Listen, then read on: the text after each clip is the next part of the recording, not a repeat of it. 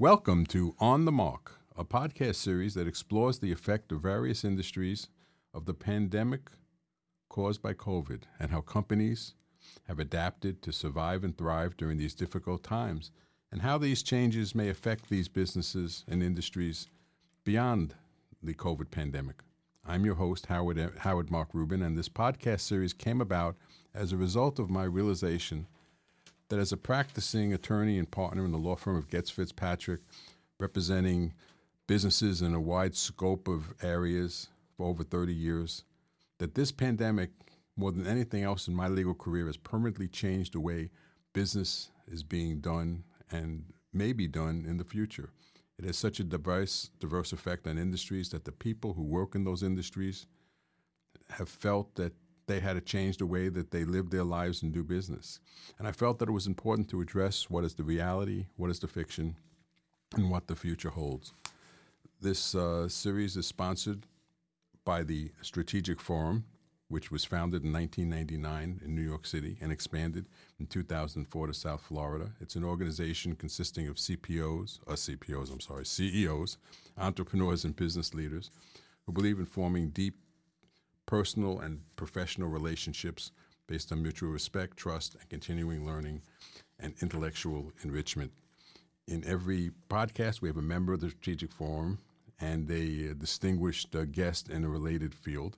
Today, we have Keith Fleischman, who's the founding partner, I guess you should say, of Fleischman, Bonner, and Rocco, and Judge John Leventhal, who is one of the most prominent jurists in New York, was a trial jurist as well as a appellate judge for many years, founded the first domestic violence part. So we're very excited, and the topic today is going to be the court system and how the court system has been affected by this COVID epidemic, and how some of those changes may for the court system be a good thing in how we practice law, and some of them may not be a good thing, and how long these changes are going to last. So first, I'm going to ask both of you to tell us about your backgrounds a little bit and what you do. Keith, why don't you start? Tell us about your work at Fleischman, Bonner, and Rocco, and a little about your background. Sure. Good morning, Howard. Good morning, Judge. Great to be here. I've been practicing law for quite some time. I started in the Bronx District Attorney's Office in the Investigations and Major Offense Bureau.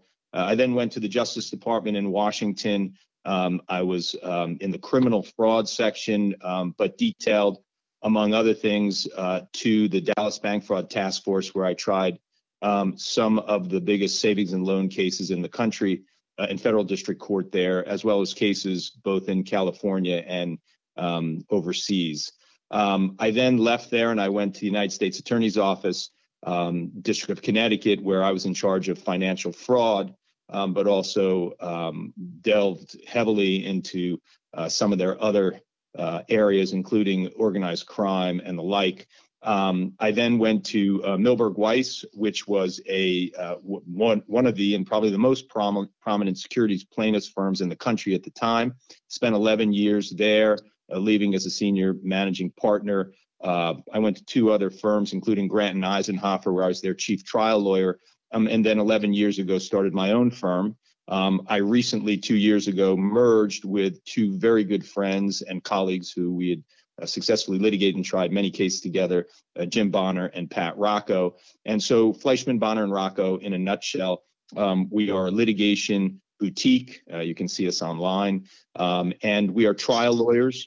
Some of us have prosecutorial and defense attorney backgrounds. We're all litigators.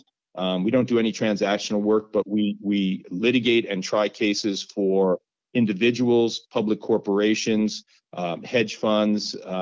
We do work before the SEC all over the country, but we are basically a litigation boutique, and we handle all matters except some specialties, including divorce and the like.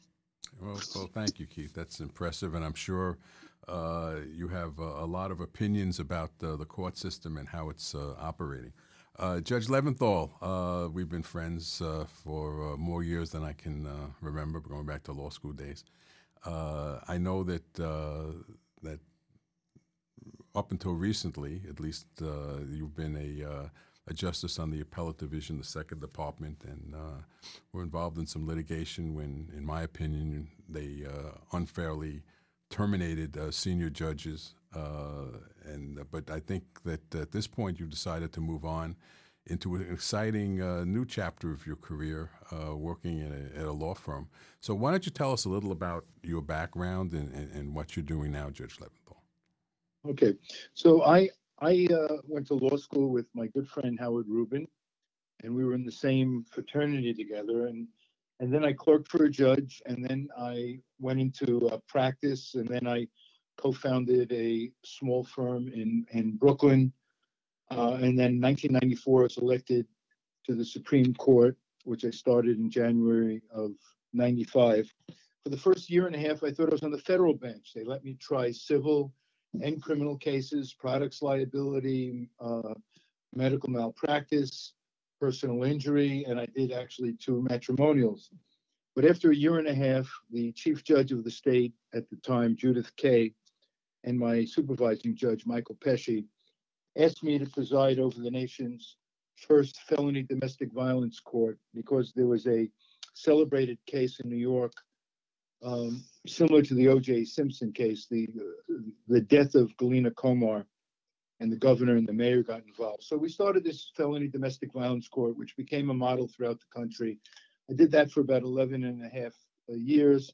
And during that time, in 2001, they also gave me the assignment of handling guardianship cases. I guess to cheer me up, there I was doing elder abuse, financial exploitation, and also preserving the assets. Let me, Judge Levin, let me correct you. You weren't doing financial abuse, and you were litigating, or you were not litigating it. You were making adjudication. You were protecting the rights. Right. You weren't actually doing it. I wanted to correct that. I didn't want to get people to get the wrong idea. Sorry. I was protecting the rights of seniors who were subject to financial exploitation and other abuse. Right. And that's what's ironic when they let the senior judges go. You know, and we've done so much to protect the rights of seniors, both criminally and civilly. And then where were they? But you know, it's an irony. I don't know if you saw this, Howard. The legislature has the state Senate put forward a bill which takes away the discretion from the administrative board that if judges deserve to be certificated, they must be. It's not discretionary. We'll see if that passes the Assembly and the Senate. And I think the governor would be hard-pressed to veto that, because then he would be engaging in what the administrative board is doing, which I think is ageism. In any event. Right. So, well, actually, I think there was a decision in the lower court in your favor. In our favor, and they're appealing it. Right. And it's going before the third department with 2 judges who are being vouched in from the fourth department on February 9th. But I think you've decided to move on. I did. So tell us what you're doing now. Okay. So now I am with a small boutique of about 10 to 12 lawyers at Idala, Fortuna, and Kamins. They basically do all types of litigation, civil and criminal. I think we also do matrimonial. I'm only here for about 3 weeks or a month, but I'm really enjoying the work. It's very challenging. It's interesting. I'm doing appellate work because I sat on the appellate division for 13 years, and I'm enjoying it immensely. Well, so one door closes, another one opens. That's right. Let's talk about the effect of this pandemic on the operations of the court system. I know that a lot of industries were affected different ways. One good thing I think that's coming of this pandemic is the acceleration of doing more things virtually in the court system. Of course, it's not the way we would want that to happen, but Keith, what do you think of that change? What do you see in the court system working during this time? Are you directing that question? Yes, I said Keith. Yes. Oh, I'm sorry. Yeah, that cut out my name. So I'm seeing a lot of things. I mean, I think you're right. It certainly has accelerated the use of technology by judges who a year ago would never even consider using technology. It has certainly made hearings, general hearings, status conferences, a lot simpler, a lot more cost effective, probably a lot more efficient. I think, though, it has caused a fundamental change, and I'm sure the judge will speak to this, in really in trials and in depositions. I remember two things. It's so important when you're either giving an appellate argument or you're giving an argument before a jury to connect, to be physically present, right? And forgetting about the fact that the judge is normally in control of his courtroom and he's in control of the jurors. Now, if they're going to start going to virtual trials, and they've only done a couple, it's going to be much harder because you already have complaints that jurors are reading other things, they're distracted, there's no control over them, and there's a huge prejudice aspect to that, which actually may have constitutional ramifications. But, I remember two things quickly. One is when I clerked for a summer at the U.S. Attorney's Office, Southern District of New York, and at that time, the trial of New York Nicky Barnes had just started, and they assigned me down there to watch it, give me something to do at first days there. And the courtroom was packed, and you remember, I think American Gangster is the name of the movie that Denzel Washington played New York Nicky Barnes, and they came in, the government came in with a couple of $1 million of cash, 25 mink coats, and I don't know how many tens of pounds of heroin and cocaine. And his lawyer was a guy named James LaRosa, who I'm not sure if he's still alive, but he was a very, very prominent mob and criminal defense lawyer, fabulous lawyer. And he gets up, packed courtroom, he gets up to the jury and he starts giving his opening. And that was actually really when I decided I wanted to be a trial lawyer and a prosecutor. But there's nothing that can substitute for that.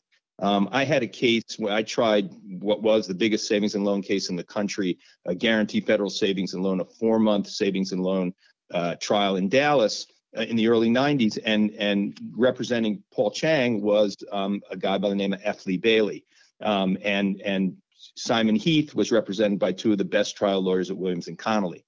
And I remember Bailey, and it was also a packed courtroom situation because the savings and loan crisis had really crippled Texas and the Southwest. And I remember Bailey getting up there, and he looks at the jury, and he says, there's snow on the roof, but there's fire in the belly. You're not going to be able to, and it was even though his guy went to jail for 30 years after fleeing to China. I mean, the truth of the matter is there's nothing that substitutes in a trial situation or in an appellate situation, which I'm sure the judge will speak to, for being present. That said, concluding these remarks, I think that there definitely is a place going forward. And I think that, unfortunately, this crisis or this pandemic has had to facilitate this reality. But there is certainly a place going forward for the virtual practice of law in certain settings. We've had in our firm, Jim Bonner argued before the Third Circuit by it wasn't even a Zoom. And it was fabulous. But we have other appellate arguments, and we have arguments that go before the court. Obviously, you lose a lot because a judge can't see you. There's not that in-person interaction. But I think there is a place for it. Depositions are going to be much harder because even though we're going to be involved in some video depositions next week in a case. There's nothing like being able to question a witness and gain control over that witness, in person and put pressure on that witness if that's what the situation calls for. Same thing in a courtroom. There's no substitute for you helping to control what goes on in that courtroom in terms of decision making. But again, I think that's great insight, Keith. But let me move on to Judge Leventhal for a minute. Judge, could you give us? You've been handling appeals since COVID started up until recently.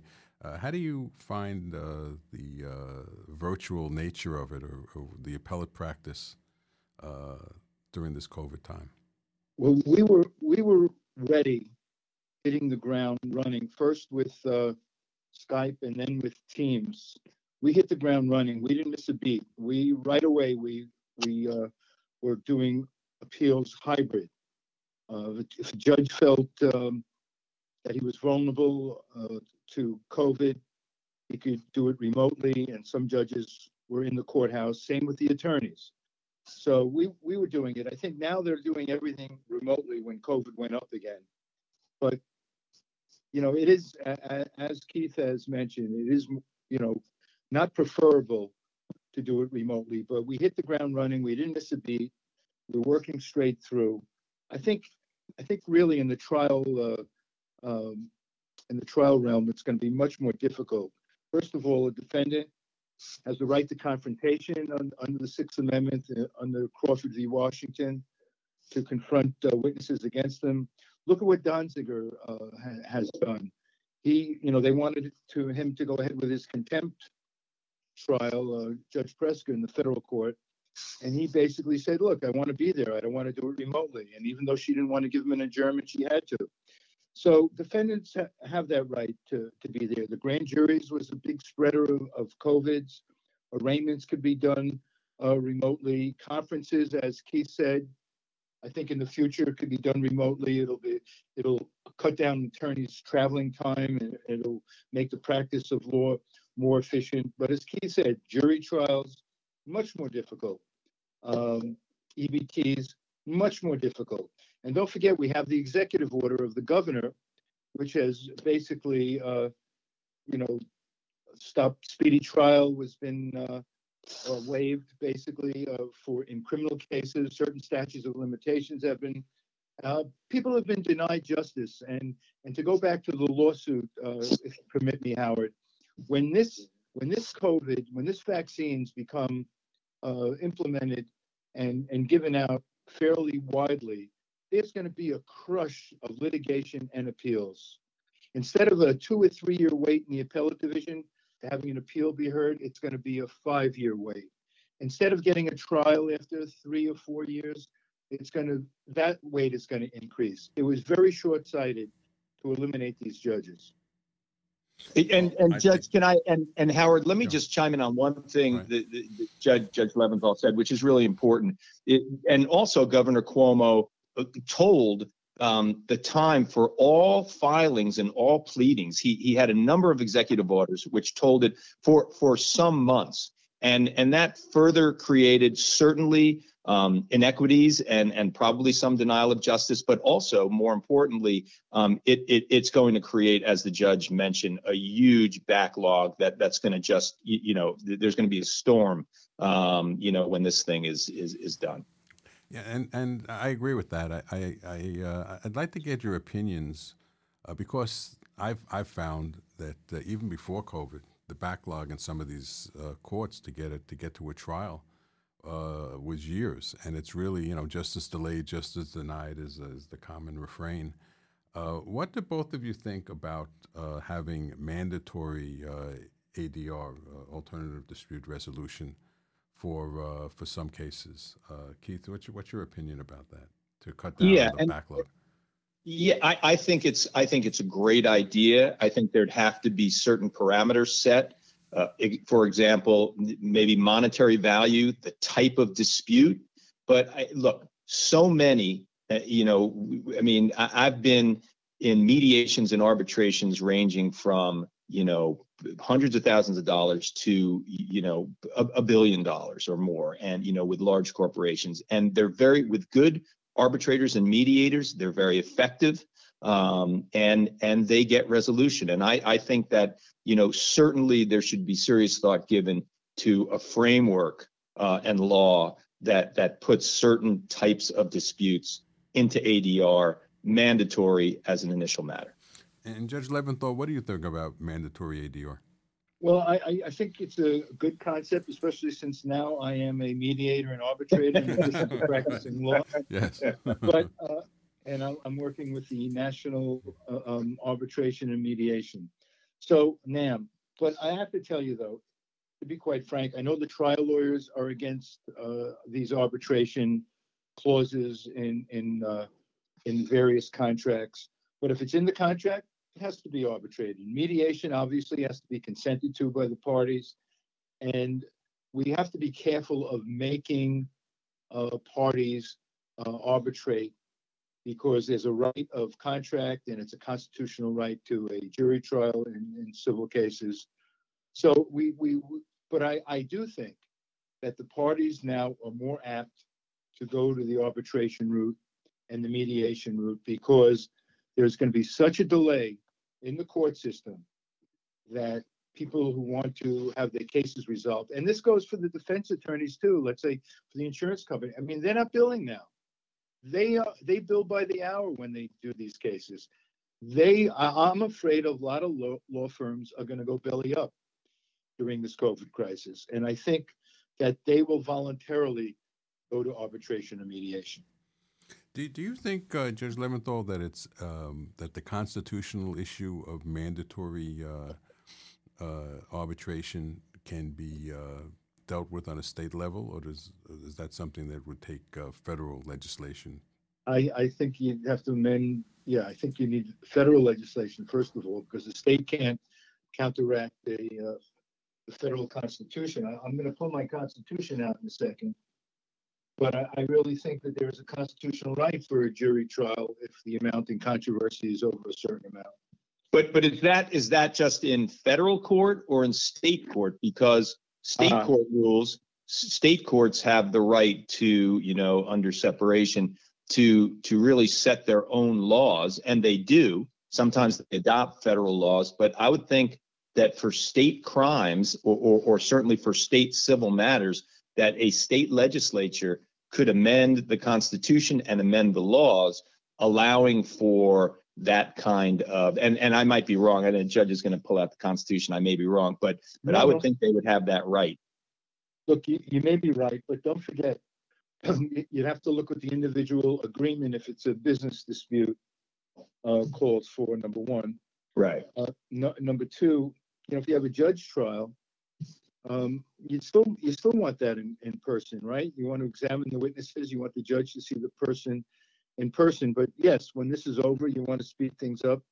Maybe more people will go to judge trials. I know in the personal injury sector, I don't think too many of the plaintiffs' attorneys are going to go for judge trials or mandatory arbitration.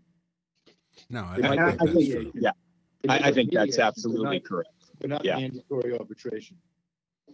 But it seems to me that there should be a role from the use of technology. If you're going to take away someone's right to do a deposition in person, because I've also found that doing a deposition virtually is not the same thing, and there's no constitutional right for that. There's no constitutional right for anything other than the trial part of a case. Everything before that is not.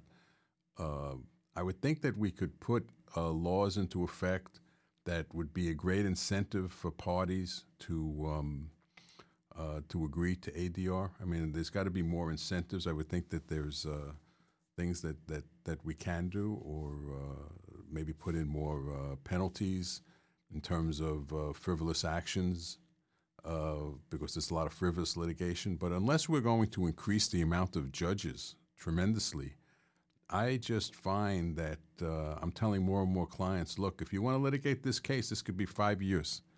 And right. It's just ridiculous. And we have to do something in this country to get speedy resolution of litigation, which I don't think is going on now. John, what do you think of that? Judge Leventhal, I'm sorry. It's okay. I agree. I agree 100% with what you say. Look, in the criminal sector, you can do conferences, and I think it'd be more effective. People don't have to wait in the courtroom. You could schedule times to be on Teams to have those conferences. You can do arraignments virtually. You could do sentences if the defendant doesn't waive his right. The only thing you have a problem with is as I said, jury trials or trials where the defendant has a right to confront witnesses. In civil cases, we can do a lot of things as you said, Howard. And I think arbitration, look, I have a vested interest now in arbitration and mediations, but I have to tell you that I think that's the way to go right now, especially since the court is backlogged. Now, you said 5 years, Howard. That really is 5 years for the trial. Then you have the appeal on top of that. Yeah, that's true. And these cases will never get settled. So I do think that we should take it out of the court realm, because once they get back in action, full steam, there's going to be a big backlog in the appeals, in the trials. It's going to be awful. And we've been doing EBTs at our firm remotely. We've been doing many conferences remotely, but obviously there's not going to be any trials remotely. Keith, I'm going to ask you something a little controversial.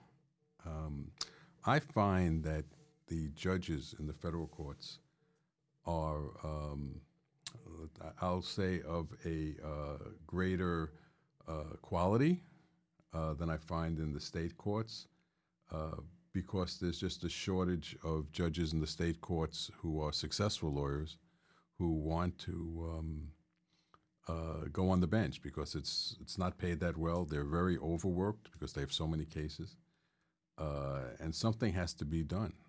What do you think of that observation? Do you agree with it, disagree with it?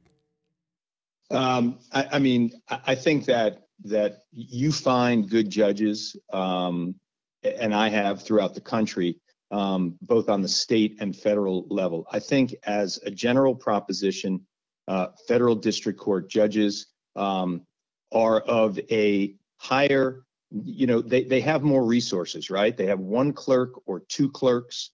They are judges who, they've been appointed for maybe different reasons as opposed to the elected judge who's a politician. But I have to tell you, right now I have cases in the commercial division in New York, and I have fabulous judges who wrap their arms, them, both male and female, wrap their arms around very complicated and complex legal issues and other issues. And I have judges in the federal court right now, the same, but in the same token, I've run into some really, really subpar judges on the federal bench and on the state bench. So I think that it's always very hard to make and I'm not trying to sort of play this down the middle to make gross observations. I think it really is case by case. But I will say that the state court is much more backlogged than the federal court. The federal court has the ability to appoint magistrates and special masters and offload certain things to move things more quickly. And I think that, depending on the kind of case you have, you may prefer to be in the state court or the federal court. But I think it comes down, I think many, many state courts that we do business in are very, very overloaded. And, it's hard to get conferences with the law secretaries. It's harder to get conferences with the judge. In the federal courts, I have not found that to be quite so bad. Judge Leventhal, let me ask you, in the state court level, they're going to have to hire a lot more judges. I think you're right. There's going to be a tremendous backlog. And the only thing they're going to do, they're getting rid of the experienced judges like you and your contemporaries, and getting inexperienced judges. They're going to take their place. And I don't think that the quality of the judges are going to be the same, because they're just not going to have experience. Also, I know that everyone goes through a political process to be appointed a judge, and maybe you can explain that a little bit on how that works. But do you think that the quality of the judiciary, I don't know if you want to go into this, you can punt this if you want to, is going to be diminished if they have to hire a whole bunch of inexperienced judges to replace the ones that they're not allowing to continue on the bench? Well, they're really not going to be hiring any judges. Let me just tell you how this works. The system is of New York State. You have appointed judges in New York City, for example, which would be family court and criminal court. You have elected judges, civil court and Supreme Court throughout the state.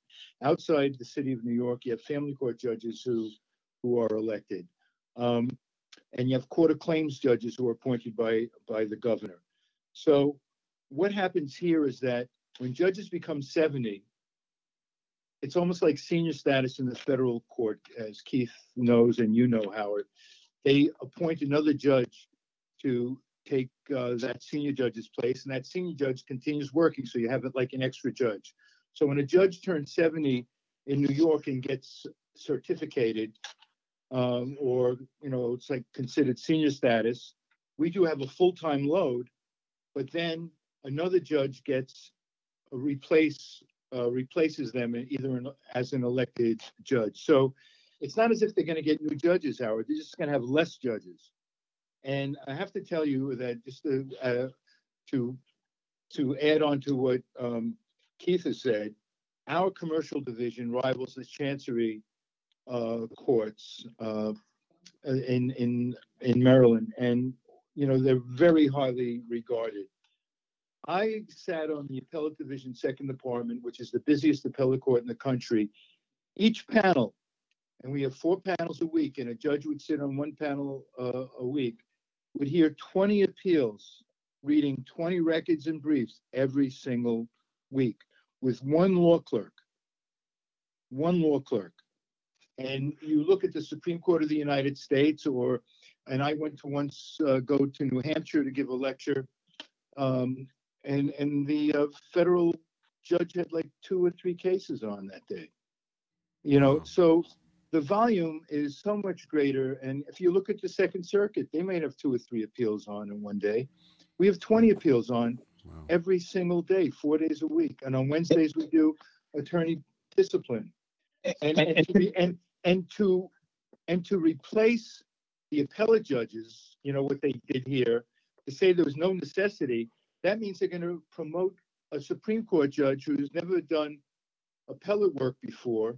So we have now 7 vacancies in my court, and next year there's going to be 5 more if they don't certificate. They're going to replace 12 of the 22 judges in one whole year.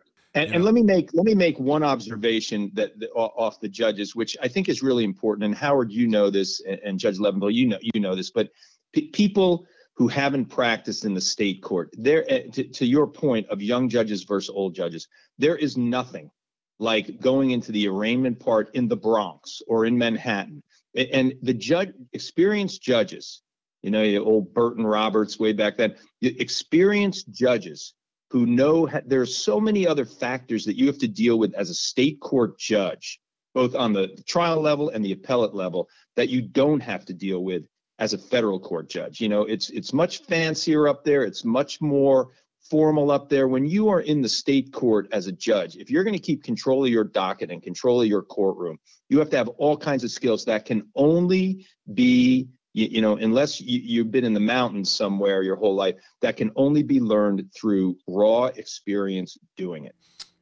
That's true. Well, I think this is really, the time is really gone, and we're a little bit over, but I do want to give you both a chance. If there's something we didn't cover or something you want to express to our audience that you think is important for them to know in this area, I'd love you to have the opportunity to express that. Judge Leventhal, is there anything that you want to add? I do want to point out one thing. A fantastic book. I'm going to give him a little plug. Judge Leventhal wrote a book, My Partner, My Enemy, about his experiences in the domestic violence courts. Fantastic book if you want to know what it's really like in the court system itself. You should try to pick it up and read it. Loved it. Judge Leventhal, is there anything you want to add? Well, I just want to say a couple of good things came out about COVID. The air quality has improved because less people are driving, and technology has really improved in the court system, and that's the big takeaway here. And I'm just fortunate to be in a firm where I could contribute, has interesting cases, and I'm very grateful that, I was looking at a few firms. I'm just very grateful that I landed here at Idala, Fortuna, and Kamins. And I want to thank you, Mr. Howard Rubin, my good friend, for, I'm not going to say how many years, Howard, for so many years, for including me in this. And it was a pleasure to serve with you, Keith. Thank you. Thank you. And Keith, do you have anything you'd like to add, or? No, I think, look, being in the mountains as much as I am, I definitely agree with the judge that there have been some bright spots even in this terrible time. And one is the environment, and the other is, that's right, technology was forced to move forward to deal with the situation. I would say just to one point, it's a minor point, but to the extent that listeners will view this podcast, to the extent that your agreements in an arbitration clause or mandatory mediation, you're going to help yourself in connection with getting resolution in any dispute you may have. But no, Howard, thank you very much. I really appreciate the opportunity to visit with you and the judge this morning. Well, thank you. I think it's been a extremely informative podcast, and I want to thank you both for participating, and looking to see you in the future in a court that's going to decide cases in a prompt and equitable manner. Thank you very much. Bye-bye. All right, take care.